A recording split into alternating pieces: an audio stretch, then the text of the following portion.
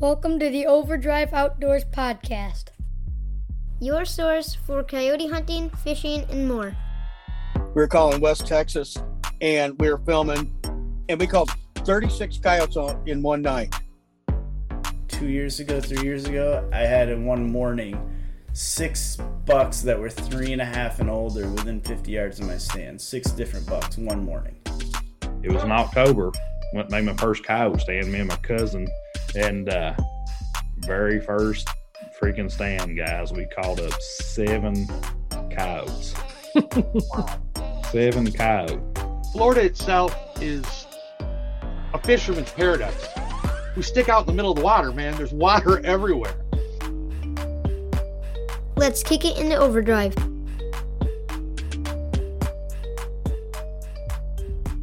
This podcast brought to you by Predator Hunter Outdoors. Locally owned and operated out of Attica, Michigan, Predator Hunter Outdoors will keep you hunting when the sun goes down. Predator Hunter Outdoors has something for every budget and experience level, including lights, night vision, and thermal, as well as a full line of tripods, mounts, and predator calls. Look them up on Facebook and Instagram at Predator Hunter Outdoors, or visit their webpage at www.predatorhunteroutdoors.com. Enter the promo code LIGHT for 20% off light products, and TRIPOD for 10% off tripods and mounts. With today's technology, hunters in the field have more tools than ever to maximize their outdoor experiences. One of those tools is the Grand Rapids, Michigan-based HuntWise app. The HuntWise Pro app is loaded with features including property lines, landowner data, windcast, huntcast, over 250 map layers including 3D maps, a localized rut indicator, as well as discounts of 20% off various name brand products. Step up to the Elite membership and you will get all of that plus HuntCast 2.0 with customizable alerts, Whitetail 365, which gives you season dates and local rut times, as well as the best time to plant your food plots, a 15-day hunt forecast, and 40 to 50% discount on name brand products. Enter code OVERDRIVE for 20% off your membership to HuntWise.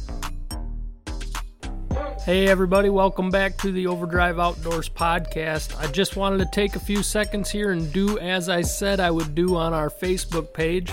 Friday night we went out coyote hunting and I said, hey, whoever gets the first one down is going to win a mention on the podcast. I honestly don't know who got the first one down, so I'm going to mention everybody who posted a picture. Congratulations to Mr. Dean Ashburn, Rich Fowlab, Tyler Pratt, Ray Rasmussen, and Josh Adams, and our very own Kevin Rott put a gray fox down. Congratulations, everybody. Now let's get into this podcast. This week we talked to Mr. Ron Evink of Simply Dipped Hydrographic.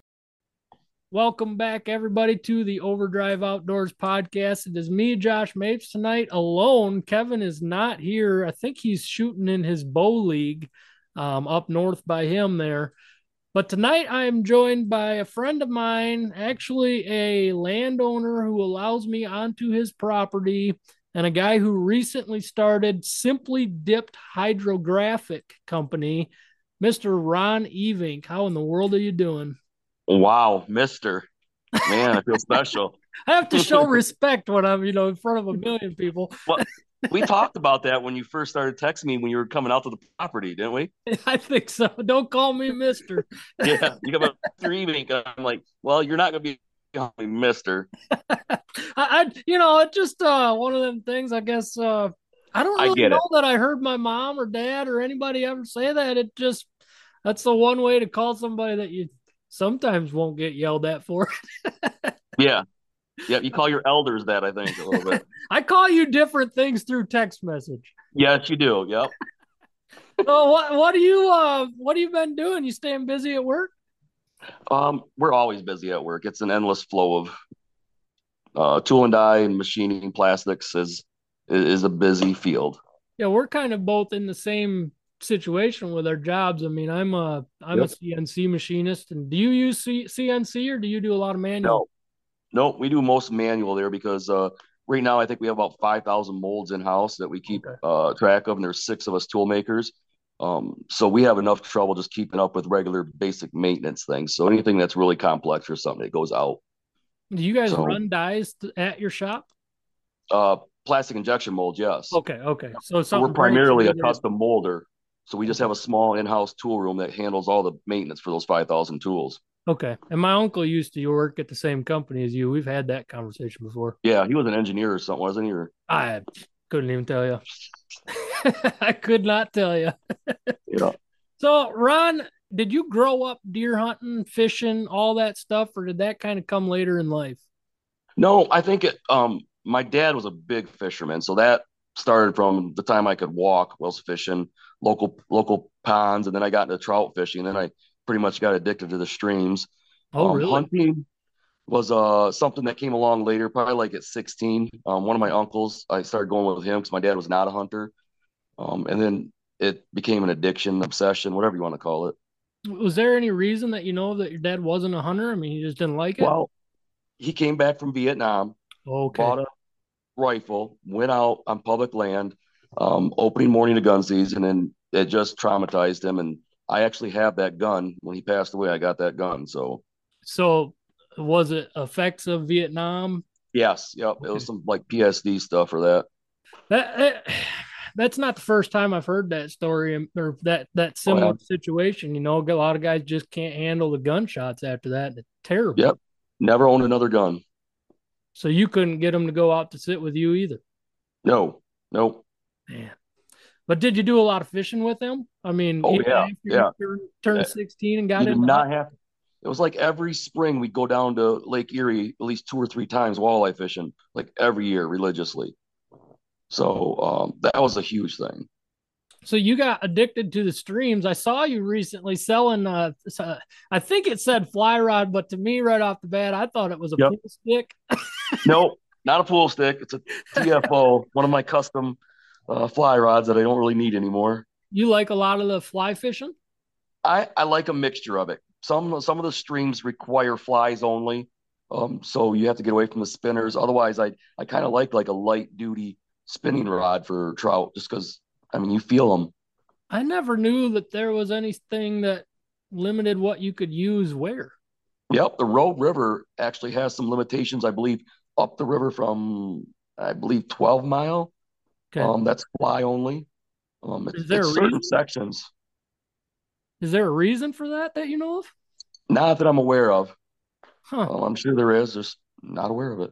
I wonder if part of it's, and I don't know this, I'm wondering, maybe part of snagging, because a lot of the spinners have treble hooks on them, stuff like that. I mean, that could very well be. I don't know. Either that or it's more of a personal experience for the fly fishermen. They kind of probably complained and legislated to get their own areas, what is off limits to other people.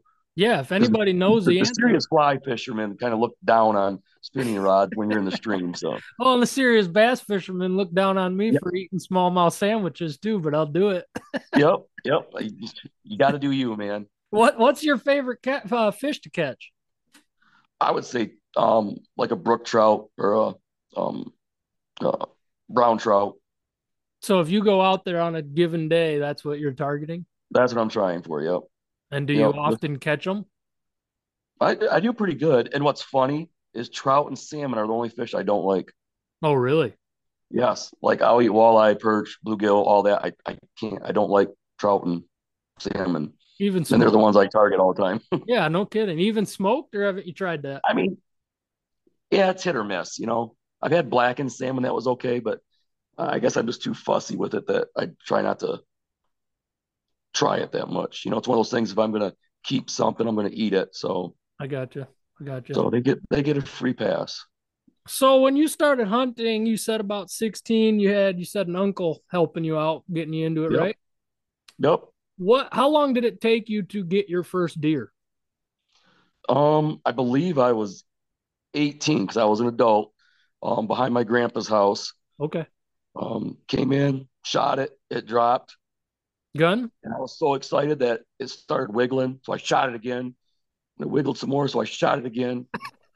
My grandpa let into me big time about that. It's like he was down that first shot. There's no need to pulverize the meat. So that was with a rifle, I assume, then? Shotgun, yeah. Okay, yeah. 12 gauge? Yep. Yeah, it didn't need 3. Come on. No, I know. I learned my lesson. I can't say that. I've seen a couple of them hit with a gun that could have used at least one more. Yep. I didn't want him to go anywhere, man. I was excited. So every time Right. he moved, I shot him. So did you get right into deer hunting or did you do small game before that? No, I pretty much like the deer hunting because my grandma had property up in Kent City and my grandpa had property between Kent City and Sparta. So, land was readily available to hunt. So it was an easy transition for me because a lot of people in our family did not hunt.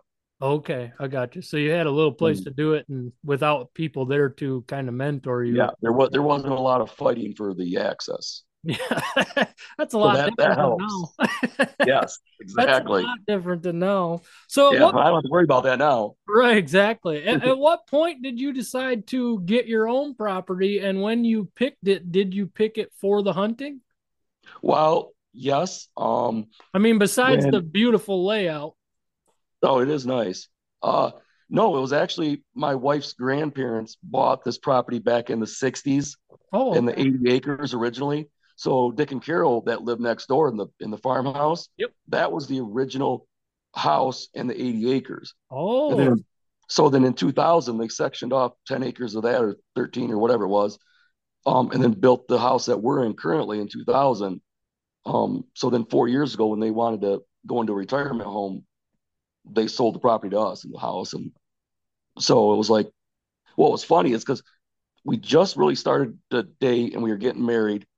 Haven't set a date yet. And her grandpa decided that he wanted to sell it to us. I had only ever been into the kitchen and the dining room of this house. And when we talked to her grandpa, I said, we'll take it. And my wife was like, don't you want to see the rest of the house? I'm like, no, I've seen out back. I don't care. I've already seen out back. I don't care what the house looks like. You can do whatever you want to a house. You can't, add land or dirt. No. So, yeah. So you've been there since 2000? No, we've been here since 2019. Oh, okay. So not actually that long. No, not long at all. Did you hunt that property before that? Nope. No, because my wife and I, we actually met that May and we bought the house the following February. Okay. Yeah, we had a whirlwind relationship, and then we ended up getting married early because my dad was passing away of cancer. So we wanted him at the wedding, and then her grandparents were in the old folks' home, and her grandma wasn't doing good. So we kind of bumped it up and did a quickie wedding, and then her grandpa being a Southern Baptist didn't want us living in his house unwed. So I've heard that story a couple times too. Yep. It's kind of like having a almost 13-year-old kid when I've been married 11 years. I heard a lot about that too. Yep. Is what it is. We all make our own choices. Yeah, exactly. So yeah, one of things. You've been there since 2019. Yep. Right off the bat, I mean, I guess how long did it take for you to start noticing predators using your property? Fox, coyotes, anything? I started getting them on camera right away because one of the things is the first thing you want to do is I put out trail cameras everywhere so I can kind of get an inventory or an idea of what's actually on the property compared to what I'm seeing out in the fields at night and stuff like that.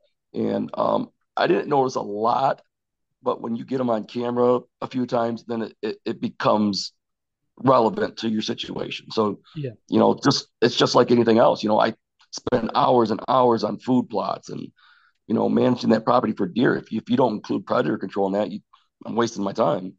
So were you considering trying to take care of it yourself, or were you ever considering looking for somebody to hunt it prior to a crazy redneck kid just north of you calling you and saying, hey, mister?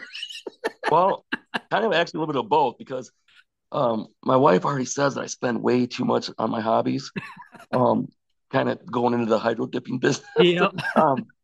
So, yeah, I kind of wanted to, but the cost of the calls and the night vision scopes and all that was kind of cost prohibitive at the time when I was trying to do everything else. Hook you up.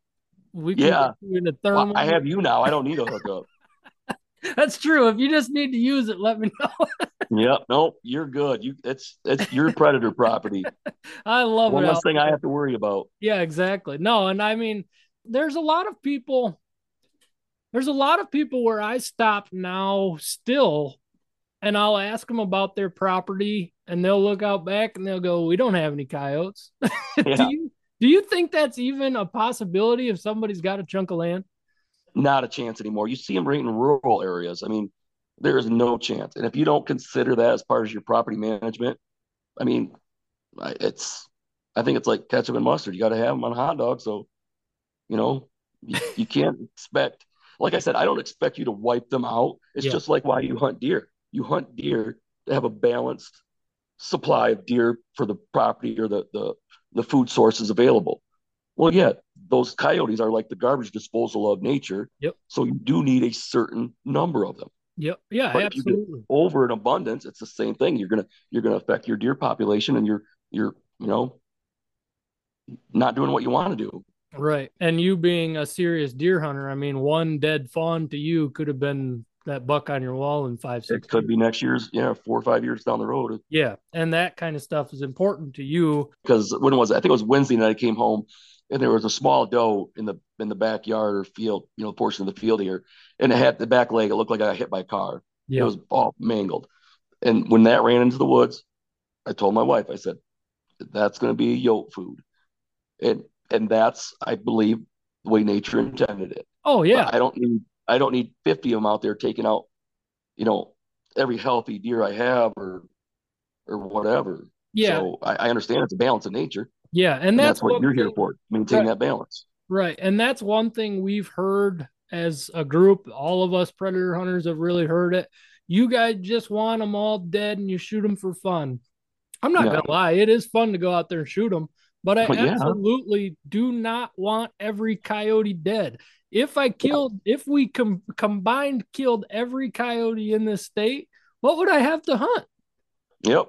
I mean, seriously, like it doesn't make any sense for any of us to want them completely wiped out. There's deer being eaten. No, and neither do I. Right, exactly. You having a couple of them on your land is one thing, but when it's 5, 6 of them in a picture, it's different. Yep, you do not. You have to have them, like you said, they're garbage disposal, so they'll clean up the property. But if you have an abundance of them, then they're doing more than just clean up your property. They're being negative impact on your property is what they're doing. Right. Especially also if you are a small game hunter, you like getting into the rabbits. A lot of times where you notice a shortage of rabbits, it's because there's a high number of predators, and when you go around. Driving around and see a ton of rabbits somewhere, that there's probably not that many predators in the area picking them off. Yeah, and we don't have a lot of rabbits around here. We got a ton of tree rats, but not a lot of rabbit. And you've got red fox, coyotes, raccoons, skunk. Yep. We saw that. Don't even start on the raccoons. The raccoons are pretty bad out there. I'm gonna have to... I told you, I said, if you don't see any coyotes out there, you just pop every raccoon you see. I'm gonna take a smaller gun with me that's not so loud and doesn't cost so much per trigger pull when I come out for that. I was gonna say, because I hardly ever hear you. My wife always asks me, it's like, why doesn't he come to the front? And I'm like, I don't know. He can just sit on the deck. If the wind's not right, he can sit on the deck and shoot across the field. Yeah, but I don't want to look in there and see you in the middle of the night, get up not knowing I'm there. So come on, man. Yeah, it's I'd probably do that on purpose, right? Yeah, that's true. It's a good thing thermal can't see through glass. Well, the first time we came out there, I think it was me and my brother Joe that came out and met you. Yep. You actually came out with us. Yes, because I wanted to kind of experience that and get a feel for it. And I admit it was amazing looking through that scope. Yeah, that was your first time behind the thermal scope, and we kind of absolutely. I had the scanner. My brother Joe, he had his night vision, so we were all there to 100% ID anything with you being behind the gun. I don't think we saw anything that night, but it was only like a week later I came back. No, a few raccoons. Yeah, a lot of raccoons. You should go out there now. Well, I tell you what, I got a bunch of foot traps I put out in the summer. Yep.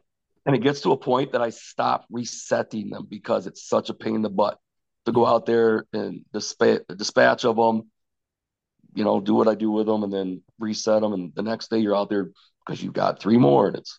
Yeah. And you have crops. And I know at least last year it was corn. Yeah. This year it was corn. Yeah. Last year, whatever, 2022 summer. Yeah. And so those raccoons will climb up those stalks and just destroy and bust it. them all. Yep. Right. And do you And like they do. do you like to leave any of that corn standing for the deer? No. Typically with the harvest, they leave enough on the ground to, to help the deer out and get them fed. So Yeah. So, but either way, there's been a couple fields that I've gone to that are cornfields that the landowner specifically called me out for raccoons. And you can look down from above, like if you're standing up on a hill down into this corn, and it's like a crop circle out there where the raccoons. Yep. We get that here. Yeah, one person actually explained to me because I was like, the deer are just tearing this up because I got a ton of deer out here. Yep. And they were like, no, if it's busted off higher up, it's the raccoons climbing up there, busting them down and getting the corn. Yeah. So I'd say 80-90% of the damage I'm seeing is from the raccoons. I would bet so. I've watched a bunch of deer eating standing cornfields, and I've never seen one rip the stalk right over. Yeah, no, those raccoons out here are bad. Well, we'll get after them here pretty soon. I might take my son out there some night and just go pick a couple. You know, you're welcome. There's a bunch of them out there. And in Michigan, as far as we have ever been told, as long as the landowner says remove them, they are doing damage. You remove them because they're doing damage. No question about that. Yeah, there's hardly anybody. I mean, there's guys that are still avid trappers that still go after them. But since the fur market dropped so bad, there's no value. So to go drive around, even like you going out back just to check them, it's like all you're doing is just getting rid of them. They're nothing. Yeah, that's it. That's the sole purpose. Yeah, just to reduce their numbers because they're just ridiculous. Yeah, and it's sad that there's no use for that stuff because even me, I don't like just shooting a coyote just to waste it. But if nobody does, it's going to be like the raccoon problem. Yep. Same thing. It's like I don't know what to do with them, so it's like I'm feeding the coyote. It's kind of like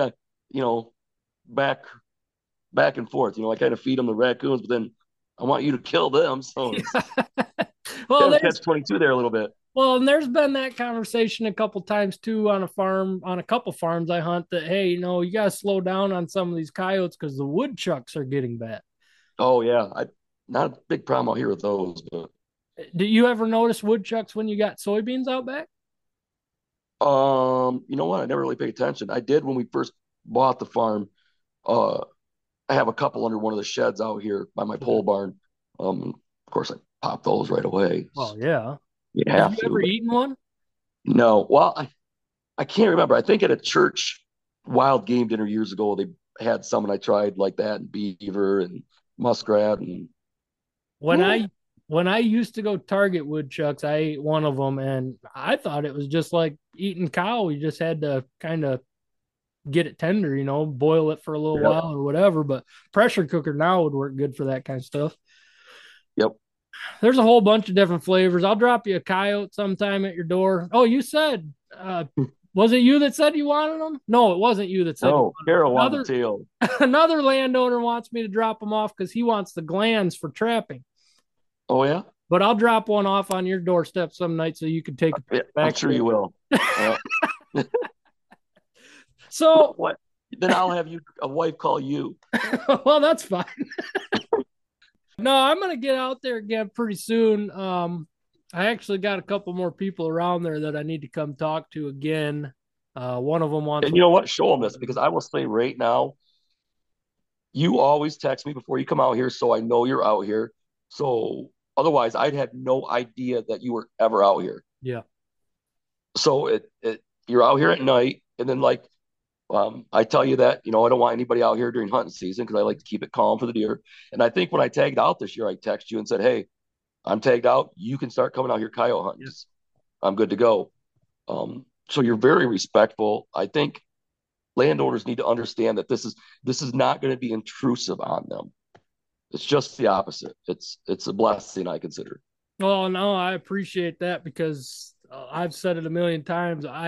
Without having landowners, I don't own property. I mean, without having landowners that are willing to let us out there and hunt, and I don't charge anything. I really just go to the same spot every single time, stand there, and then walk right back out. Yeah, that's what I mean. It's like I don't understand why any landlords would have any hesitation Well, do you as a landowner have any concern? I mean, actually over liability? No, not for the most part. I Because like I mean, said, now that maybe there was a little hesitation at first. But like I said, after I got to know you and stuff, it's like, you know what? I got insurance. yeah. If something happens, I mean, it's what I pay insurance for. Well, I'm not that type of person to make your insurance rate Yeah. go up anyways. I mean, my thing is there is people out there nowadays where they break into your house, slip their arm open on your glass window, they're going to take you to court. Absolutely. My And thoughts, that's another hesitation. So yeah, my thoughts are if I go out there and I'm hunting by your permission and I slip and break my leg, I was the one out there. yep. You didn't force me out there. You're Well, letting plus I'll drag you to the road and say you did it out there. But Oh, other don't than do that, that. Tie me to an anchor. There's a pond out there. yeah. Nobody even has to know I was hurt. No, I appreciate it. I mean, I've talked to you a little bit about it in the recent couple weeks. Property is getting harder and harder to get. So keeping property permission is very important to us. And like I said, I just appreciate it. And like 9 o'clock at night, hey, Ron, I'm sorry it's late. Do you mind if I stop in? Call me. So I called you, and then you said, What was that about? Call me. That was Oh, I said I wanted to stop in and call, and you said call me? Question mark. So I said, yeah, that'll just be a smart ass. yeah, and I said I guess he wants me to call him. So I call him, and what the heck are you calling me for? Oh, You haven't got that vibe yet that, the way we text back and forth, all our smart aleck comments. That, I can't read sarcasm in a text. oh, well, maybe I'll just include a middle finger next time or something. I That don't know. works for me. I'll just go the other way after that. So you said you tagged out during deer season. Let's hear that story because that was all in one day, wasn't it? Yes, it was. I've been chasing an 8 and a 9 that I had out here on film.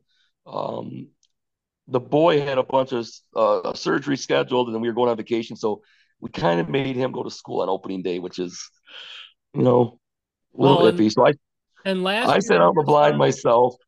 Last year, your son won the youth hunt tournament, the contest Overdrive put on. Yep, with a nice, beautiful 7-point. And you wouldn't let him go on opening day. No, he couldn't. He had, like I said, we had family vacation where he was going to miss a lot of school. So, yeah. But no, I was opening day of gun season. Had some opportunities during bow, but just couldn't connect with them.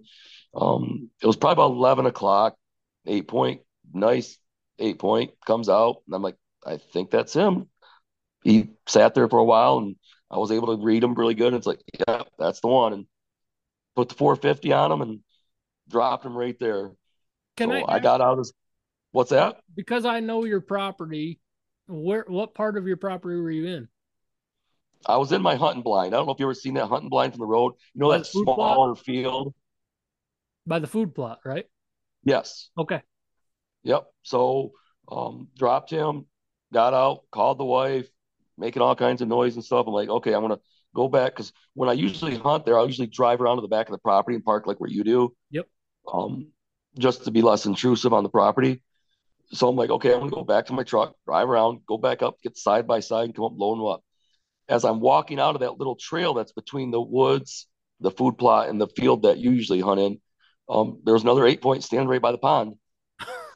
Well, I'm like, well, what the heck? I dropped him too. So had to shoot him twice. 2 big 8 points on opening day. Yep, within probably about 10 minutes of each other. And did you see any rutting activity? Actually, no.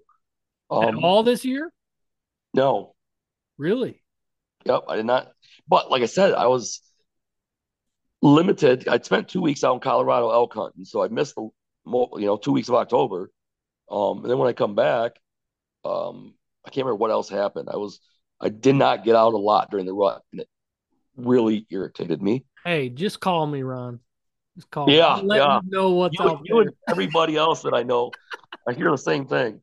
And so I was excited to get out during gun season, and opening day I tagged out, and then obviously I let the boy go out a few times. And then he had basketball commitments and stuff, so he was pretty much done for the year. And that's when I texted you and said, "Hey, you're welcome to come back out coyote hunting." He didn't get any opportunities?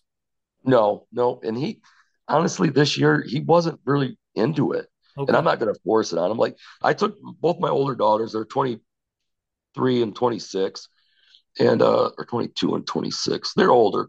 And they both went out when they were younger and they both took a deer. Okay. But it's like, okay, we did that, been there, and it just wasn't their thing. So it's my thing. I'm glad they did it. I appreciate they put the effort in, but I'm not going to force it upon them. They did it, and it wasn't their thing. So That I, that's with 2 daughters, you said? yes. Ron, how in the world do I do it? Because my daughter said she wants to kill one this year. Oh, let her. I mean, last time we sat in a blind, she was Oh about yeah. back in the truck. Yep. You're gonna have those days. I gotta learn more patience. Oh, dude. Yeah, you do because it can drive you batty. Yeah, I mean, when we went out for the youth hunt, she came out the morning before Owen shot his first deer this year. She was out, and there was a deer right there. We were watching it, and oh my God, I don't know how that deer didn't hear every noise going on in that blind, and every one of these. What time are we leaving? Yeah. I'm like, if you want to go out this year, we can go. I will go spend time behind the gun with you or whatever you want. If you want crossbow or gun, I said, but it's not going to happen in 5 minutes. Yeah. And but you think back when you were that age, we were the same way. I could just, it's like we were talking about something about getting our butts whooped at work the other day. And it's like, I look back and I really think I should have got twice as many whoopings as I got. If I would have, I think the same. Yeah. Every time my mom is around my oldest, she's like, "He's just like you," and I'm like, "Yeah, I know." Yeah, thanks. I am in trouble here. Yep. Yeah, I don't know. I'm gonna take her out. My boys actually have to legally now go through hunter safety before they can get this year's licenses. Yeah, and so did Jameson. He did that this summer. Did you go online? No, we went to Door. Okay. What was it, Door Sportsman's Club or whatever it is over there? They had a Saturday program. Okay, I got to look into it because I know my niece, Clint with Sandy the Tracker, his daughter needs to get into it, and we figured we'd get them all in at the same time. But we were looking and like, well, you can do it online, but either way, you got to find a field day. You still got to take the field day. Yeah. Right. And that was the biggest problem for a while was getting a field day. Yep. Did Jameson? Absolutely. What's that? Did Jameson do his? Well, it was all part of that. Oh, okay. That program at the Sportsman's Club, and I don't think they charged anything. We made a donation. They asked, for a donation, but physically, I don't think they charge anything. Okay. Yeah, I'll have to look into it because both the boys, after March 31st, when our tags expire, they can't buy any more until they go through it. Now, my only concern there is my son is 10. Oh, my middle son is 10. My oldest is 12. And I don't know. I just feel like I don't really remember all the questions that we were asked. I remember a lot of them. And there's some stuff like muzzle loading. My kids don't know hardly anything about muzzle loading because we haven't done it. I used to, but they haven't. So there's going to be a lot of learning involved.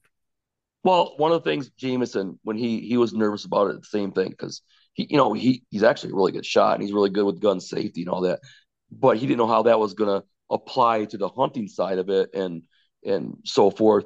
So when he got in the truck after the first, because I think it was 2 Saturdays or something like that, he said the instructor said that they've never failed a student. Okay. So they work with you. It's not about being, I think, right or wrong with the answers. I think it's more about understanding if you did get something wrong, what the proper procedure for or what the proper answer for that is and why that answer is that way. Yeah. So I think it's more about educating the kids versus, mandating that you get all this right and blah, blah, blah. Yeah. So I got you. He was a lot more confident after he heard that and he did really well. Good. Well, Ron, you got any big plans for 2023 seasons? Any big game trips? Any trips you're looking forward to, or just deer hunting? Deer hunting this year. Did not have any luck in Colorado elk hunting, so we're gonna do another trip in 2024. But yeah, turkey this spring. Yeah. A ton of turkey out here. You know what? You're just gonna come out here. I'll get you a turkey. Everybody keeps telling me, man, once you get one big strutter coming across the field, gobbling his butt off, you're gonna love it. And I'm like, I haven't loved it yet.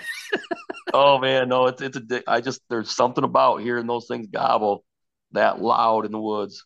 See, and a lot of times during the spring when we'll go out coyote hunting at night, you hit a hollow in them whole woods. Like, oh yeah, they do not like that. That's reactionary calls. Do you think that affects them? I mean, honestly, do you think, let's say I go out there at midnight and they gobble up in their roost tree, you think that's where they're going to be in the morning, or do they move? No, they will not move. They will stay in that roost. Okay. Yep. No, I don't. I think because what they call that is shot gobbling. Yep. So you're, just like how you use an owl call or a crow call as a locator, you're trying to get a response out of them. You're not necessarily trying to call them in. You're trying to get a response so you can locate where they are, so you can move in and then start calling them in. So that's basically what your coyote calls are doing. It's a involuntary reaction, basically. Have you done pretty good? But they'll be there. They ain't getting down. Yeah. Have you done pretty good out back? Yeah, out here. Oh yeah. Like I said, I pretty much buy a tag every fall because it runs through bow season. Yep. And it's like they're everywhere. Well, and there's a difference in the fall too. Can't you shoot a hen? Yep, you can shoot anything in the fall. Okay. Yeah, we'll talk about it another time. I know Carter wants to shoot one way more than I do. I honestly don't like turkey all that much. I don't ever buy turkey. I just don't like turkey that much. But if Carter wants, here's my wife. Yeah, it's just not something I care for. I like chicken. It's just a big chicken. Not the same though. I just don't care for them. I mean, I don't know. I've tried smoking a bunch of them for Thanksgiving and stuff, and they just, no matter what I do, they always seem to turn out dry, and I just never really cared for them. Yeah, that can be a problem with them. We'll deal with it at another date. But at what point did you get into doing hydrographics? It was actually just this past year. Okay. I had a guy at work that was dipping racks, like European mounts. And I'm like, oh, that's kind of neat. And I just started, bored one night Googling it. And it's like, wow, I want to do some of this on my truck. So I ordered a couple kits, and then it snowballed from there. It's like, it became an obsession. and I've been doing so much of it for the last 6-8 months. I still haven't done my truck yet. You got to do your whole truck, just drive it through it or something? Yeah, no. I was just going to do like the vent covers and stuff in the carbon fiber. So yeah, I'll get there eventually. I've been looking on your website, and you just did what, a Glock? Yep, I did. That was my Glock. Did it in like a Joker pattern. Okay. And dude, I don't know if you went to that Liquid Concepts where I get a lot of the film. It's, if you can imagine it, it's pretty much available. Yeah, there. I looked through the catalog with my boys because we're gonna bring a couple of them over to you, and like the first 2 pictures, they're like, yeah, that one, and I'm like, guys, there's like 1,000 of them we can go through. Yep. But yeah, it's endless. Yeah, so I've probably got a shotgun. I've probably got possibly 3 ARs that are going to need to be done. Okay. Bring them on. What we need to know first is what kind of preparation do you need somebody to bring you something in order to dip it? Well, for guns, I require that you only bring or send me the parts that you want dipped. Okay. So I do not disassemble or assemble anything, and that's just standard liability things. Okay. If I disassemble it and then put it back together and it blows up in your face, bye-bye everything I own. So basically what you're saying is you are not a gunsmith nor a gun builder. So no, I do my own stuff, but yeah, send it to you disassembled how you want it. Yep, the pieces you want dipped. Okay. Yep. And then you got to kind of think of it like auto body.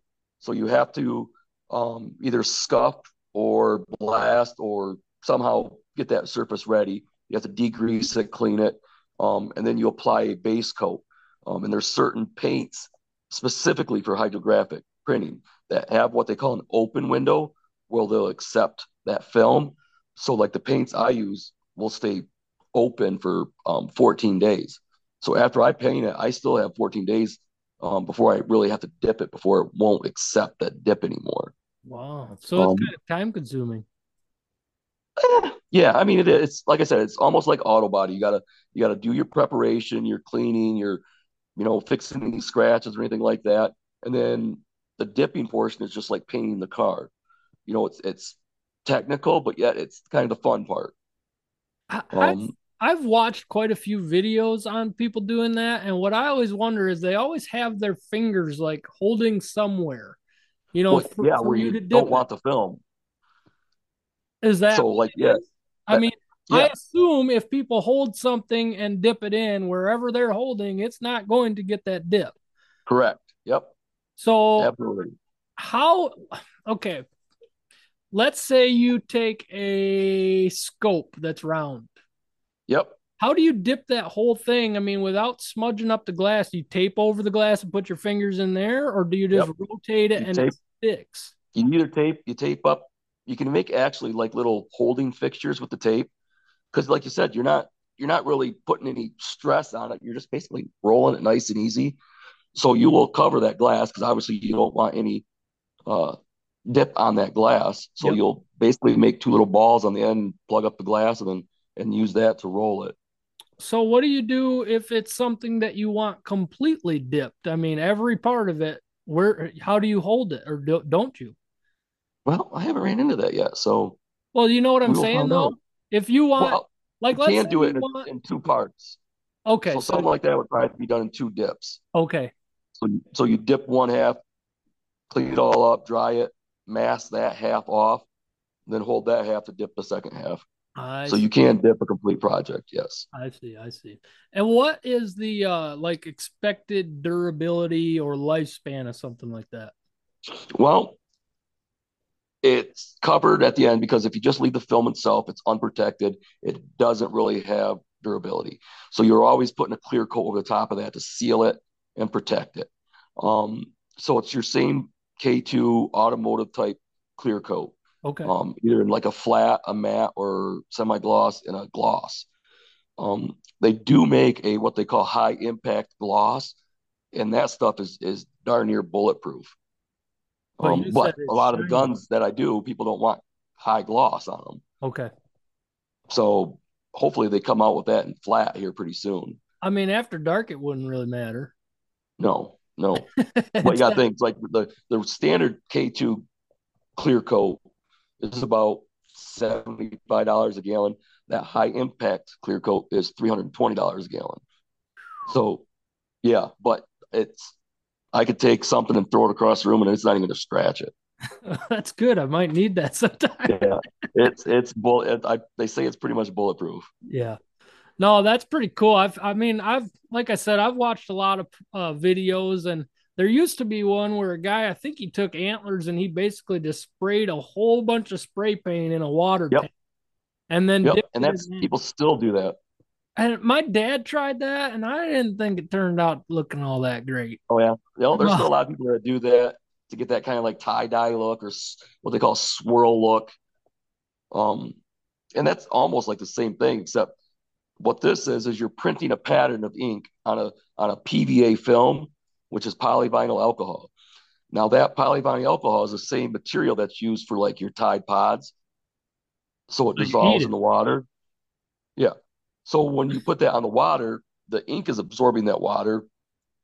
You spray your activator on it, and it basically dissolves that polyvinyl alcohol, that PVA. And so what you have is just your film that's left on top of the water. And then, so once you've dipped it, and whether you have or have not clear coated it, is there any kind of cleaning needs to be done? Can you clean that stuff? I mean, just wipe it down with water or anything without having any kind of worry about it running or anything? Well, when you dip it and you pull it out, it's gonna kind of feel like a slimy catfish. Okay. Because it's gonna have that dissolved PVA on there. So we actually put it in a rinse tank, just like a bunch of shower heads that spray on it for about 10 minutes to get that polyvinyl, that PVA material off it. And then you just let it dry. And once it's dry, you clear coat it. So you do that while it's wet? You spray it down? Yes. Yep. You'll take it right out of the tank and you put it right in the rinse tank, So and it washes that PVA or that slime off it. how in the world does the print stick that quickly? It's the reaction between that printed ink and then the paint on the part. So it's almost like an instantaneous bond. I mean, I could actually touch it with my hand when we're done. The second it comes out, Okay. it's bonded to that. It's still not durable. I mean, I could rub it enough to where it's going to come off without the clear coat on it, of course. But it's fairly it's stuck. Let's put it that way. Okay. And what do you think the time frame is from, let's say, start to finish? You get the gun or you get whatever somebody wants done. How long are people looking without their item? I usually just say 2 weeks. Okay. Because typically what I'll do is like, again, this is a hobby. So like on Monday nights, is my prep night. So anything I get from the previous week or the weekend, Monday they get prepped. Tuesday, they get dipped. Wednesday I got church with the kids, so I kind of got it. So then Thursday is usually any touch-up work. Like if you get any air bubbles or anything like that, it'll leave a little hole. So you got to do a little bit of touch-up work. It's most of it's you'll never see it in a million years. And then Friday usually is when I clear coat it. So if you drop something to me off on like a Tuesday, it's probably not gonna get done till the following Friday because I'll wait until my prep day to prep it. Just because it keeps it more consistent and I have a more stable process through the whole thing. Okay. Now, I've seen people dip magazines for like an AR-15. Yep. If it can get wet, you can dip it. Will it rub off something like that going in and out of a gun? Yes, it will. Okay. So what I do with like my magazines is I tape them off probably about where they're going to go into the receiver about a quarter of an inch, half an inch. Okay. And then anything above that, I just tape off because like once it's in the gun, you're not going to see it. Some people still like doing the whole thing. But I don't see a point in that. I mean, if you want the whole thing done, I will do the whole thing. But typically I like masking it off just for that reason. So when you're slamming it in and out of your receiver there, you're not rubbing off that paint and then gumming up your gun and all your functions inside the gun with that. Okay. With anything that rubs off. That's one of the things I was wondering was if it'll wear and kind of break down on moving parts or if it can be used on moving parts also. Yeah. It just depends on certain functions. Like moving parts like a wheel. I mean, that doesn't really rub or have any friction against anything. So that's not a big deal. But like your bolt we usually don't do your slides or anything like that just because it will wear off. Okay. Just like if you were to paint it. Okay. You got to think like a car body. If you were to rub your hand up back and forth on your car body, it's the same clear coat that's on any of these parts. Okay. So it'll rub off on your car body, it'll rub off on the gun. Okay. All right. What is your pricing for doing this, or does that depend on what somebody wants done? Oh, there's a lot of variables. Like a basic AR, which is usually your upper receiver, your butt stock, your lower receiver, and your forearm is about $350. Okay. And then that's prep, paint, clear. There are some nice. I don't know if you've ever searched some of those where they candy coat them. Do that. That's okay. Those are some pretty guns. But then that's like an extra. I charge like an extra 25% for candy because that's another application. So after you dip it, you spray a light candy coat, which is kind of like a clear tinted clear coat, I should say. Okay. So then you paint that on there, then you put clear over top of it, and it just, it's pretty. See, the hard thing is for as many times, I mean, I've gotten a couple deer mounted, and that took me a long time just to find a mount that I liked. It's going to take me forever to figure out which film I want. and the thing you got to remember too is one thing with guns is if it's a big pattern, it's not going to look that great on a gun because it's going to be spread over a smaller surface. Okay. So you know what I'm talking about? So like if it's a big face type pattern, well, by the time that goes around the forearm or something, you're not going to see the entire face because that pattern's so big that it wraps around before it actually gets the whole pattern on there. So do they do a lot of patterns in big and small? I mean, like the same. Oh yeah, absolutely. Like I said, whatever you can think. Okay. So like a I mean, it's checkerboard there. would look good on a gun, but not a giant clown face. Yes, Okay. correct. Yeah, that makes sense. It's smaller. Yep. Or like where all your camouflages look pretty good because it's it's camouflage. So yeah, it's like you really don't care if a tree branch ends here or a leaf ends here. You don't care. Yeah. You're going to see enough of that pattern that it reflects what you're trying to go after. I think I don't know. You actually shared the 9mm carbine I did. So Yes, I mean, you got a good perception of it there. It looks good, but you got to remember that certain films might not look so good on a gun. It might look great on your sheet or whatever, but it's not going to have the same effect on your gun or whatever you want done. And if it's something like that, I'll speak up and say, hey, just so you know, this might not look quite what you want it to look like on that surface. Okay. So, yeah. but, Yeah, and I've been looking at a bunch of the options, but I'll have to get with you soon because, like I said, I got a couple things I want done. Is there a reason that you chose to do hydro dipping over like Duracoat, Cerakote, anything like that? no, I just think with like Duracoat and Cerakote, you're kind of limited a little bit in options. And that was kind of a different field. So like I said, the reason I kind of got into this and deep dive it is because I wanted to carbon fiber a lot of my interior trim, like around my vents and stuff in my truck.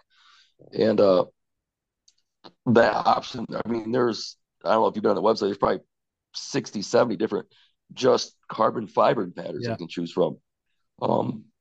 So I just wanted that ability because it's like the funny thing is that the hydro dipping kind of took off because of the sporting industry. So like all of your ATVs, all of your bows that you see, all those guns, those are all hydro dipped items. When did this process first come around? Do you know? It was in, I would say, the late 90s, the early 2000s, but it was in the later 2000s, like 2005 to 2008, when the sporting industry really started to hydro dip everything, like, your four wheelers and, your motorcycles and your bows and all that. And it just took off to the stratosphere from there. Yeah, water just pretty much will run right off of it, right? Yep. So you don't. Yep. Really And like I said, once that film dissolves, it's like whatever shape or form you put in there, however that water flows is how that pattern is going to lay on there. It's a pretty wicked looking process when you watch people do it in like slow motion. It just sucks to it. Yeah, I like I said, I got hooked. And just, yeah. Seeing that first product come out. Oh, well, let's not talk about that. Come on, let's talk about that. Yeah. Well, there is an art to, because when you spray your activator on, it's basically some witchcraft made of liberal tears and I don't know, goat urine or something. But if you put too little on there, that it won't activate properly, and then your film won't stick to it properly, and it'll get like little holes everywhere. Okay. Or on the opposite end, if you overactivate it, it'll basically just about run right off with the water when you take it out. And then it won't harden at all? It won't, though the film will run pretty much right off the part. So you learn to read the film. Okay. So you can kind of tell it's supposed to basically, when you activate it, it should look like it's just water. Okay. Colored water, and then it's good to go. And obviously, you're not going to just be doing guns for people. Oh no! I do a lot of like cups. Tumblers are a huge thing. Oh yeah. Yep, yeah. Those are like $30. Like people are like, oh, I want this for $30. Yeah, and you can put any pattern you want. Yep. Oh, well, what is your business name again, and where can everybody get more information for it? It's Simply Dipped Hydrographic. The website is www.simplydippedhydrographic.com. I'm on Facebook, Simply Dipped Hydrographic, and then on Instagram with Simply Dipped Hydrographic. Awesome. So my number and everything's on the Facebook page. And thank you, Ron, so much for taking the time and talking with us. And you said again, your Facebook, everything website is all Simply Dipped Hydrographic. That is correct. Just give me a holler. I'm willing to help and answer any questions anybody has. Sounds good. So anybody who wants anything hydro dipped, he's going to probably soon well, at some point, do a couple guns for me. So I'll be the test dummy. I don't care. Well, you got something right there, the dummy, but yeah, I did get that part right. But no, I'm going to have you do a couple things here. I got to figure out what patterns I want on everything. good luck with that. That is probably the most difficult part of the process. Can you just do a part of each pattern? I can do some test patterns if you want, yes. No, I mean just If- one of everything, so I don't have to guess. It's like a blend of everything on your gun. I mean, we can see how it turns out. That's going to cost more than my gun. Probably will, yes. All right, Ron. Well, thank you very much once again for taking the time. If anybody wants anything done, look them up. Simply Dipped Hydrographic. And we appreciate everybody listening. Ron, I appreciate you letting me hunt and spending time on your property. It's a beautiful place, and I will definitely be back. Everybody You're else, welcome back. I appreciate that very much. So thank you, everybody, for listening, and we will talk to you all next week on the Overdrive Outdoors podcast.